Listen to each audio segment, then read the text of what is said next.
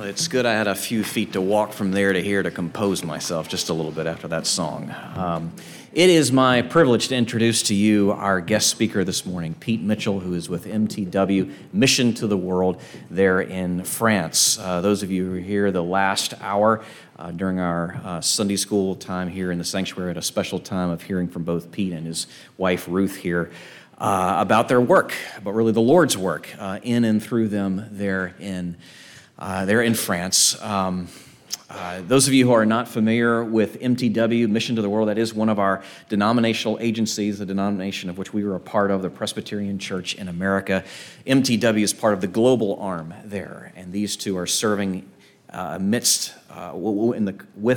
tandem with a larger team there in Toulouse, France. And it is so good to have you here for the second hour. So Pete, come on up here. Words of blessings upon you, my friend.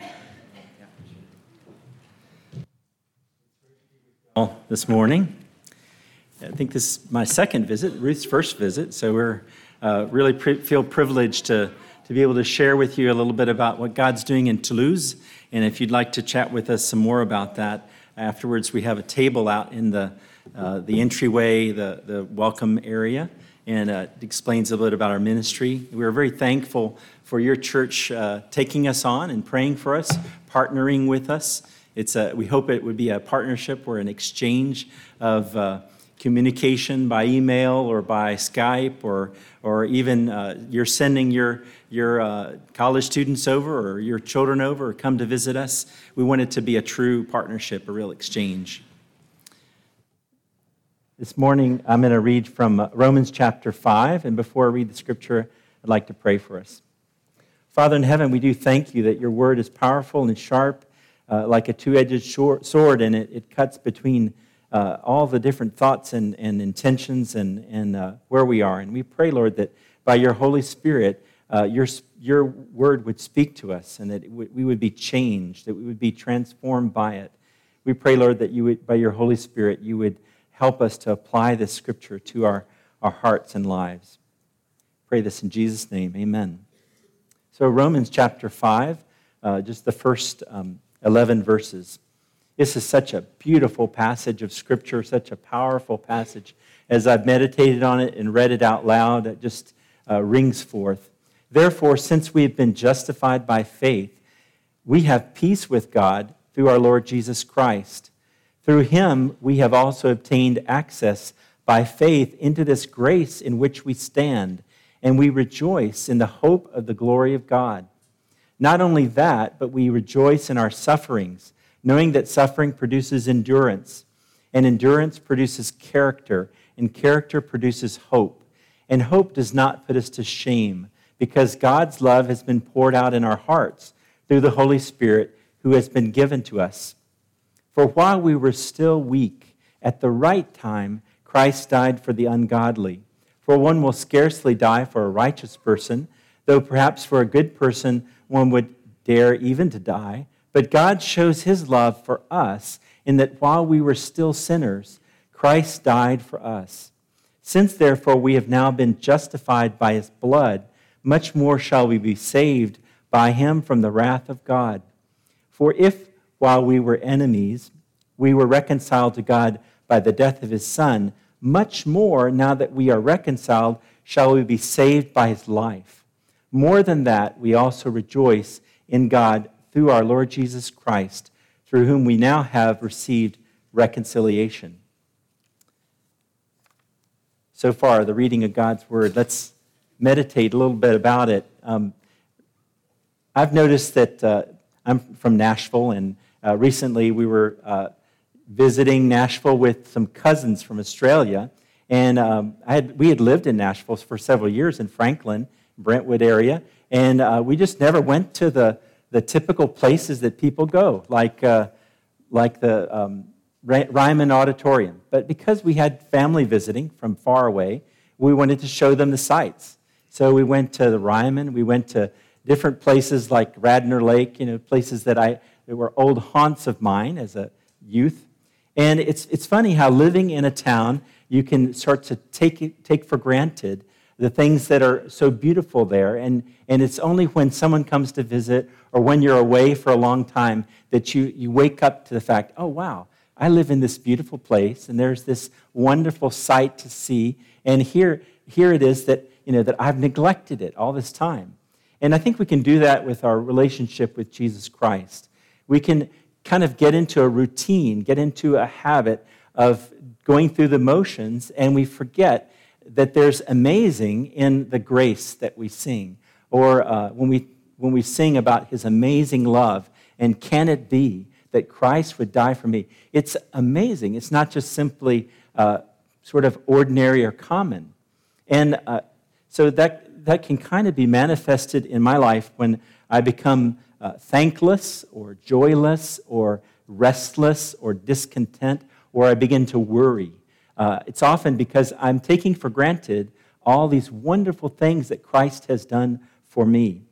And so, even as Americans living abroad, we see that when we come back and we see the wonderful things about being within a larger community of faith, and we wake up to the fact that, hey, this is really something super that God has done for us.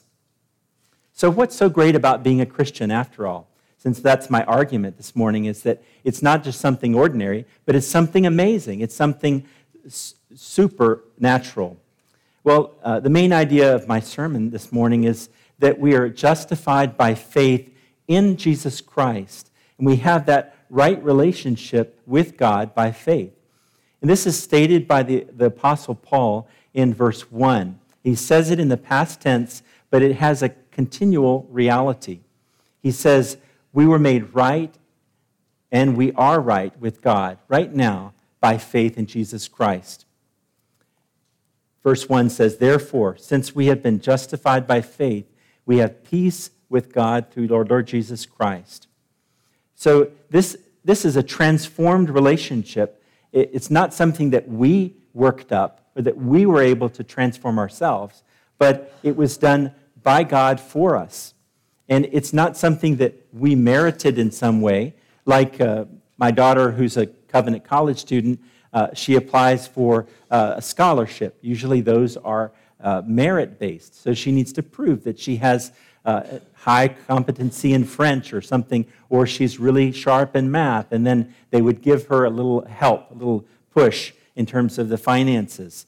But oftentimes it's the need-based scholarships that we're looking for, because we don't always merit a whole lot. And in our Christian faith, it's just that. It's not merit-based that we would be justified, but it's need-based. So we're justified by God as a free gift at the very moment when our relationship was the most broken. And I experienced that in my personal life as a teenager. I certainly put my faith in Christ as a young child, and I had faith. But it wasn't until in my teenage years that I realized I was at the end of my rope. I was at the end of myself. And I had always gone to my parents and always to my siblings for answers, kind of like coming in on their coattails. And it was in those teenage years that I came to an awareness that I had to make a personal commitment to Christ. And it was when I was the most weak and the most lost that's when Christ broke in and grabbed a hold of my life. So when we were his enemies, when we were rebellious children, that's when God chose you. You see this clearly in verse 6, in verse 9, and in verse 10, where it's stated that we were ungodly, sinners, and even enemies of God. So this new relationship was not simply decreed or proclaimed, like you might think a president would make a proclamation, or somehow, at Thanksgiving he decides to take a turkey and say, okay, this one I'm not going to kill, okay? He's been pardoned. It's not like that. It's not something that just words in the air, that you kind of go, why that bird and not another one? This is Jesus Christ who actually came and gave his life for us. It was like a debt he paid off. I don't know if money speaks to you, but it does to me. When I have a debt and someone pays it off, that's a big deal. And Christ did that with his own blood. It was completed in time and in history when Jesus became my substitute, your substitute on the cross. Jesus, the innocent Son of God, died for my sins and for your sins, took my place. And so he became the substitute for anyone who would put their faith in him, in Jesus. And from that flows what I'd like to share with you this morning, just briefly, these 6 points. So from that spiritual reality of what Christ has done and offers us flows the real life, the full life that he wants for us to have. The first point is full peace with God. The second, full access to God. The third, full joy in the knowledge of God. Full strength, endurance in his sufferings. Full character as we become more like Christ, and full love in our hearts through the Holy Spirit. That's a lot to take on, but here we go. So the first one, full peace with God. What does Paul mean by peace with God? This is true spirituality, true communion. This idea is also expressed in the Hebrew word shalom, which really means life as it should be, as it was meant to be, full life. Not just the absence of war or the correction of a broken relationship, but it's much more than that. It's the full life. And this kind of peace is much more than just a tolerance or accommodation, saying, okay, relativism, you're like that, I'm like this, and I'll just accept you the way you are. It's not that. This is a spiritual knowledge that goes beyond human understanding. When you think of peace, Jesus came at Bethlehem to bring peace, but it was kind of a strange peace in that babies were murdered because he came into the world, and mothers were crying for their babies that were no more, and they had to flee their country because of persecution. They were exiled, Jesus and his family. So his peace was a peace that was rather disturbing, and it didn't leave the religious people unmoved. And in fact, Jesus changed. You think of what is Judaism, Sabbath and food customs. In terms of what you can eat and what you can't eat. Those are a couple of big things. And Jesus went head on both of those subjects and said, "I am the Lord of the Sabbath." And he said, all that comes into the body doesn't make you impure. It's what comes out of the heart that makes you impure. So Jesus, he was at a peacemaker, but it was disturbing to the order of his day. And it was also liberating. And that's what we'd like to emphasize perhaps more, is that peace with God breaks down walls. And that wall of separation between the Jew and the non-Jew or Gentile, that wall is broken down. And that is such a beautiful thing, that we're all that have faith in Jesus Christ are equals, whatever race or whether we're a man or a woman, whatever background we come from, rich or poor, we have peace with God, and that gives us brotherhood. So it brings me to my second point. Not only do we have peace with God, but we have full access to God. So in order to grasp the marvelousness of this idea of full access to God, we need to understand the distance that our sins have caused between us and God. God, being perfectly holy, is not the author of sin, nor can he permit anything unholy to approach him. That is why God gave specific orders to Moses to fashion a tent of meeting that would symbolize this spiritual reality. God's Shekinah glory, or the cloud, would descend upon the tent when he spoke face to face with Moses. Later, that tent would be replaced by the temple in Jerusalem.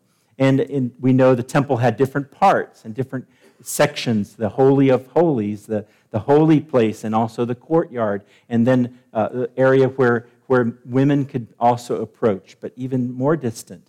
And so a non-Jew could not even approach the temple courts. There was a wall, and later in the history of Judaism, they marked on the wall, any non-Jew that crosses this wall will be put to death. They were not given access. The Jews who wanted to commune with God had to follow strict guidelines, blood sacrifices to cover their sin, like blood covers, like it stains, so it covers over the sin, and it allows them to enter into the outer courts of the temple. And only the Levites could perform the sacrifices and then enter into the various rooms and perform the different acts with the utensils that were there in the temple. So the most holy place was separated by a thick curtain or a veil that was reserved that area was reserved for the Ark of the Covenant. This, is illustrated poorly in some movies, old movies from, where you have Hollywood kind of making this box into a power box, But this is the place where the Ark of the Covenant, where God's presence and His glory would descend. What does this have to do with me today? You might be wondering, why is he describing all these places in the temple? Well, this very hour and this and day that Jesus Christ died on the cross, something happened. Eyewitnesses tell us in the Gospels that darkness fell over the whole land until the 9th hour, while the sunlight failed, and the curtain of the temple was torn in two. Matthew also tells us, and behold, the curtain of the temple was torn in two, from top to bottom.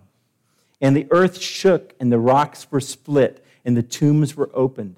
Often don't think about that, dead people coming out of the tombs when Jesus died on the cross. But what this means is that Christ gives us full access to God. We can go into that holy place, and we can pray and talk with God, even face to face as with a friend. There's no longer a thick veil between us and our God. There's no longer that wall with the inscription, anyone who crosses non-Jew will be killed. The opening was made from the top to the bottom through the death of God's own Son on the cross. So He initiated it from the top to us who are on earth here at the bottom. There's no longer a need for a tent or a meeting or a holy place, because God has declared that our hearts have become His temple, and He dwells in our hearts by faith. So we have full access to God. Isn't that beautiful? Isn't that amazing? We shouldn't take that for granted. We also have the third point that I found in this text, that we have full joy in the knowledge of God. Jesus Christ said that He came to give His disciples full joy, abundant life. And when Jesus spoke to them of the importance of abiding in His love, in John 15, which He knew first in communion with God the Father, Jesus told them that this would result in keeping His commands and enjoying complete joy. These things I've spoken to you, that my joy may be in you and that your joy may be full, like a cup of water, full and overflowing. We pray that for our mission work, that God would fill us up with His joy and His love, that it would overflow into the lives of others. So full joy comes from the knowledge of God's unconditional love for us. Full joy is experienced as we obey God, not begrudgingly like a slave or a servant, but freely, willingly, thankfully, like an adopted son or daughter of the King. So we've talked about peace, and we've talked about access or communion in prayer, and now we've talked about joy. We also have full strength. He doesn't leave us alone. He said He would be with us. He would keep even to the end of the age. Jesus never promised us a life like a rose garden, constantly full of blooms and blessings without any troubles. Jesus told His disciples that they would be hated by the world, despised and persecuted.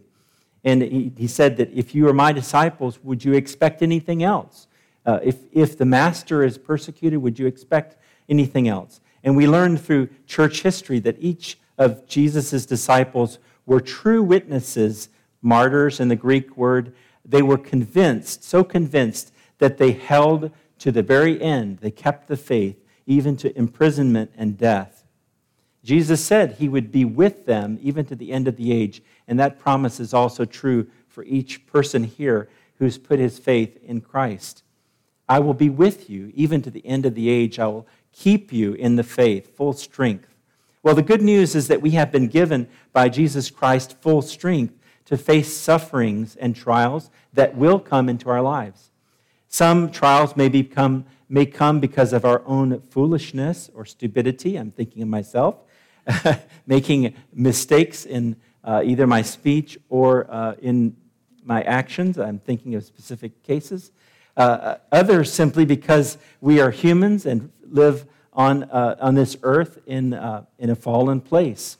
And so things happen just because we're on this earth. And so oftentimes we can face a trial that's not of our own making, but because of someone else, their life impacting us, or their own sin or their own accident impacting us. So, but for God, nothing is a surprise. No trial comes as kind of out of the blue for him.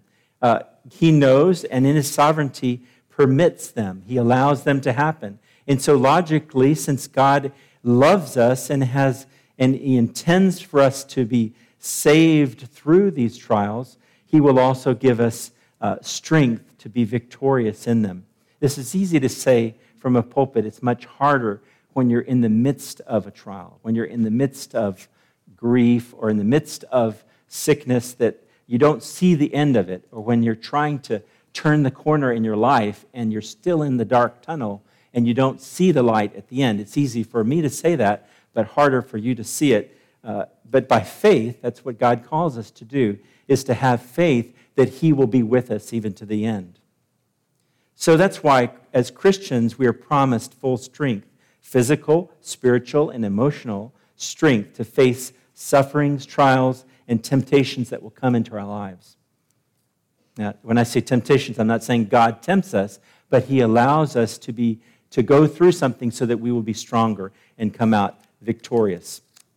In 1 Corinthians 10, in verses 12 and 13, we have that promise that God is faithful not to allow us to be tested beyond our strength. But with each testing, with each temptation, same word in the original language, testing or temptation, he will give us the way of escape. There's always a way out. In this room, there are at least two ways out. And God gives us a way out of temptation. Sometimes we need to choose before not to go there, not to be exposed to that temptation if we have that choice. But if we are exposed to it, he will show us the exit sign, like I'm seeing right there. So we have these promises and these benefits that Christ has bestowed upon us. And we also have the promise that he will develop a full character. He wants us to become mature in Christ. He wants us to become more like him. And here we have the promise that God is not finished with us. We are a work in progress. I think everybody would agree that. I'm under construction. I'm not finished yet. Day by day, we're being fashioned, molded by the master potter into the object, the person he's designed us for his own glory. And each experience we have at work or at school, at home, or in our communities where we live, he's wanting us to become more and more like Jesus Christ. Sometimes it feels like we take a step forward and 2 steps back in our Christian life, but let that not discourage you. There's not a promise that we will always have a continual growth toward Christian maturity. We may take a few steps back, and in that moment of recognizing where we are, it's being honest, it's being humble, and saying, okay, yeah, I really messed up there. I've fallen back, and Christ will build in us and use that to strengthen you as you go forward. So sometimes this happens because as we're approaching, as we're growing in our life, we become more sensitive to God's holiness, and we become more aware of what Christ has done for us. Even as if at the end of the building I could see a cross, which was perhaps objectively, maybe it was a 6-foot cross, but from here it looks quite small at the end of the building. But as we approach, as you walk toward in your life, toward the end of your life, you become more and more amazed, in awe of what Christ has done as you stand beneath this huge cross and you see your sin, and you also see the grace that Christ has done for you. And so as we walk in our life, we may have that impression that I'm really not making much progress, but that may be partly because you are getting closer to seeing that cross for how big it truly is and seeing yourself for how far you are from him. So this passage in Romans 5 should encourage us to re-engage ourselves joyfully and willingly in the process of our sanctification, becoming more holy, more like Jesus, not being holier than thou, but being more like Jesus. And so that should push us on also in our love, because love is the kind of the culmination of the Christian life and the mark of being a disciple of Jesus Christ. So the theme of the full Christian life reaches its culmination here in the theme of unconditional and constant love of God, which is our possession. He offers this to us, and it's for us to open that gift. We know this is true because our Heavenly Father sends His own Son, His only one. We see and hear and feel it to be true in Jesus' life and in His teaching, and even more in His death and resurrection. And finally, we're given the proof of His love because the Spirit, the Comforter, inhabits the heart of every Christian and echoes and reminds you, yes, you are my son. Yes, you are my daughter. Yes, you belong to me. And so day by day, we experience that filling up, that taking control of the Holy Spirit in our lives. So we've gone through rapidly these 6 points that are the benefits in many ways of faith in Jesus Christ, being justified by Christ. And there's even more good news. We could preach about this all afternoon. I won't, but that there's even an extended warranty. How good is this for us? You think about, you might have the manufacturer's warranty for a year, and sometimes things go wrong at the end. So you get the extended warranty. What does it cover? How much does it cost? Is it worth it? Well, not only is He declaring us to be righteous or being right with Him, we are saved by Christ's death. We who are now reconciled or made right are saved into Christ's life.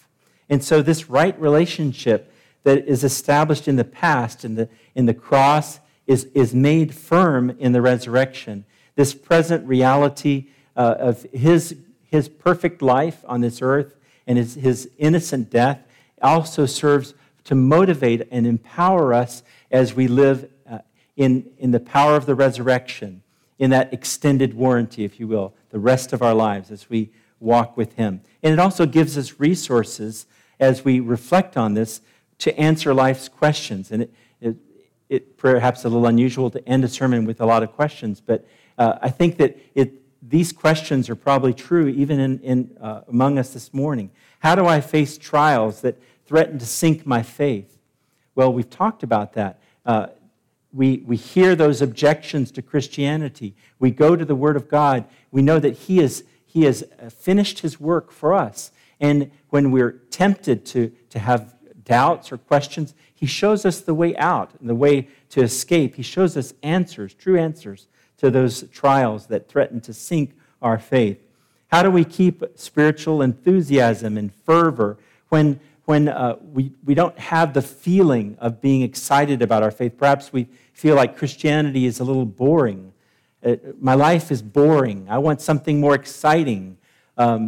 So how do you keep that enthusiasm? Well, this scripture reminds us of the many benefits that we have. And as we reflect on them, as we sing them, and as we pray them, the Lord helps us to wake up out of our boredom. How do we face the future without fear? So many people are anxious about what the future may bring, whether their jobs, they will be successful, or whether in their studies they will be achieve the merit that they want to be able to get into the school that they want, to get the job. How do you deal with that anxiety? Well, the scriptures encourage us that I will be with you even to the end of the age. And through these different difficulties, instead of fearing, we need to trust. We need to put our trust in Him. How do we find true and lasting joy? Well, it's in the gospel. It's in looking at His gracious gift, His amazing love for us, that we find joy. And I could go on. There's so many different questions that are answered by this passage. How can I be sure of my salvation? Look at what Christ has done. Where is my confidence? Is it in my merits? No, it's in Christ's merits.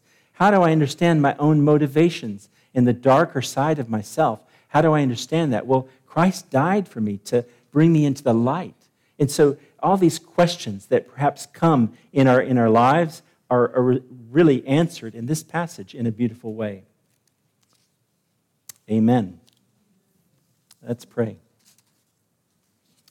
Lord Jesus, we do praise you for the fact of you're giving us this gift of faith and giving us this opportunity to walk in day by day with you. And we do pray, Lord, that you would meet the need of our hearts this morning. We lay it before you. The temptation or the doubt or the difficulty that we're facing this morning, help us to see your answers in Scripture. Help us to see your love and how amazing it is. We pray this in Jesus' name. Amen.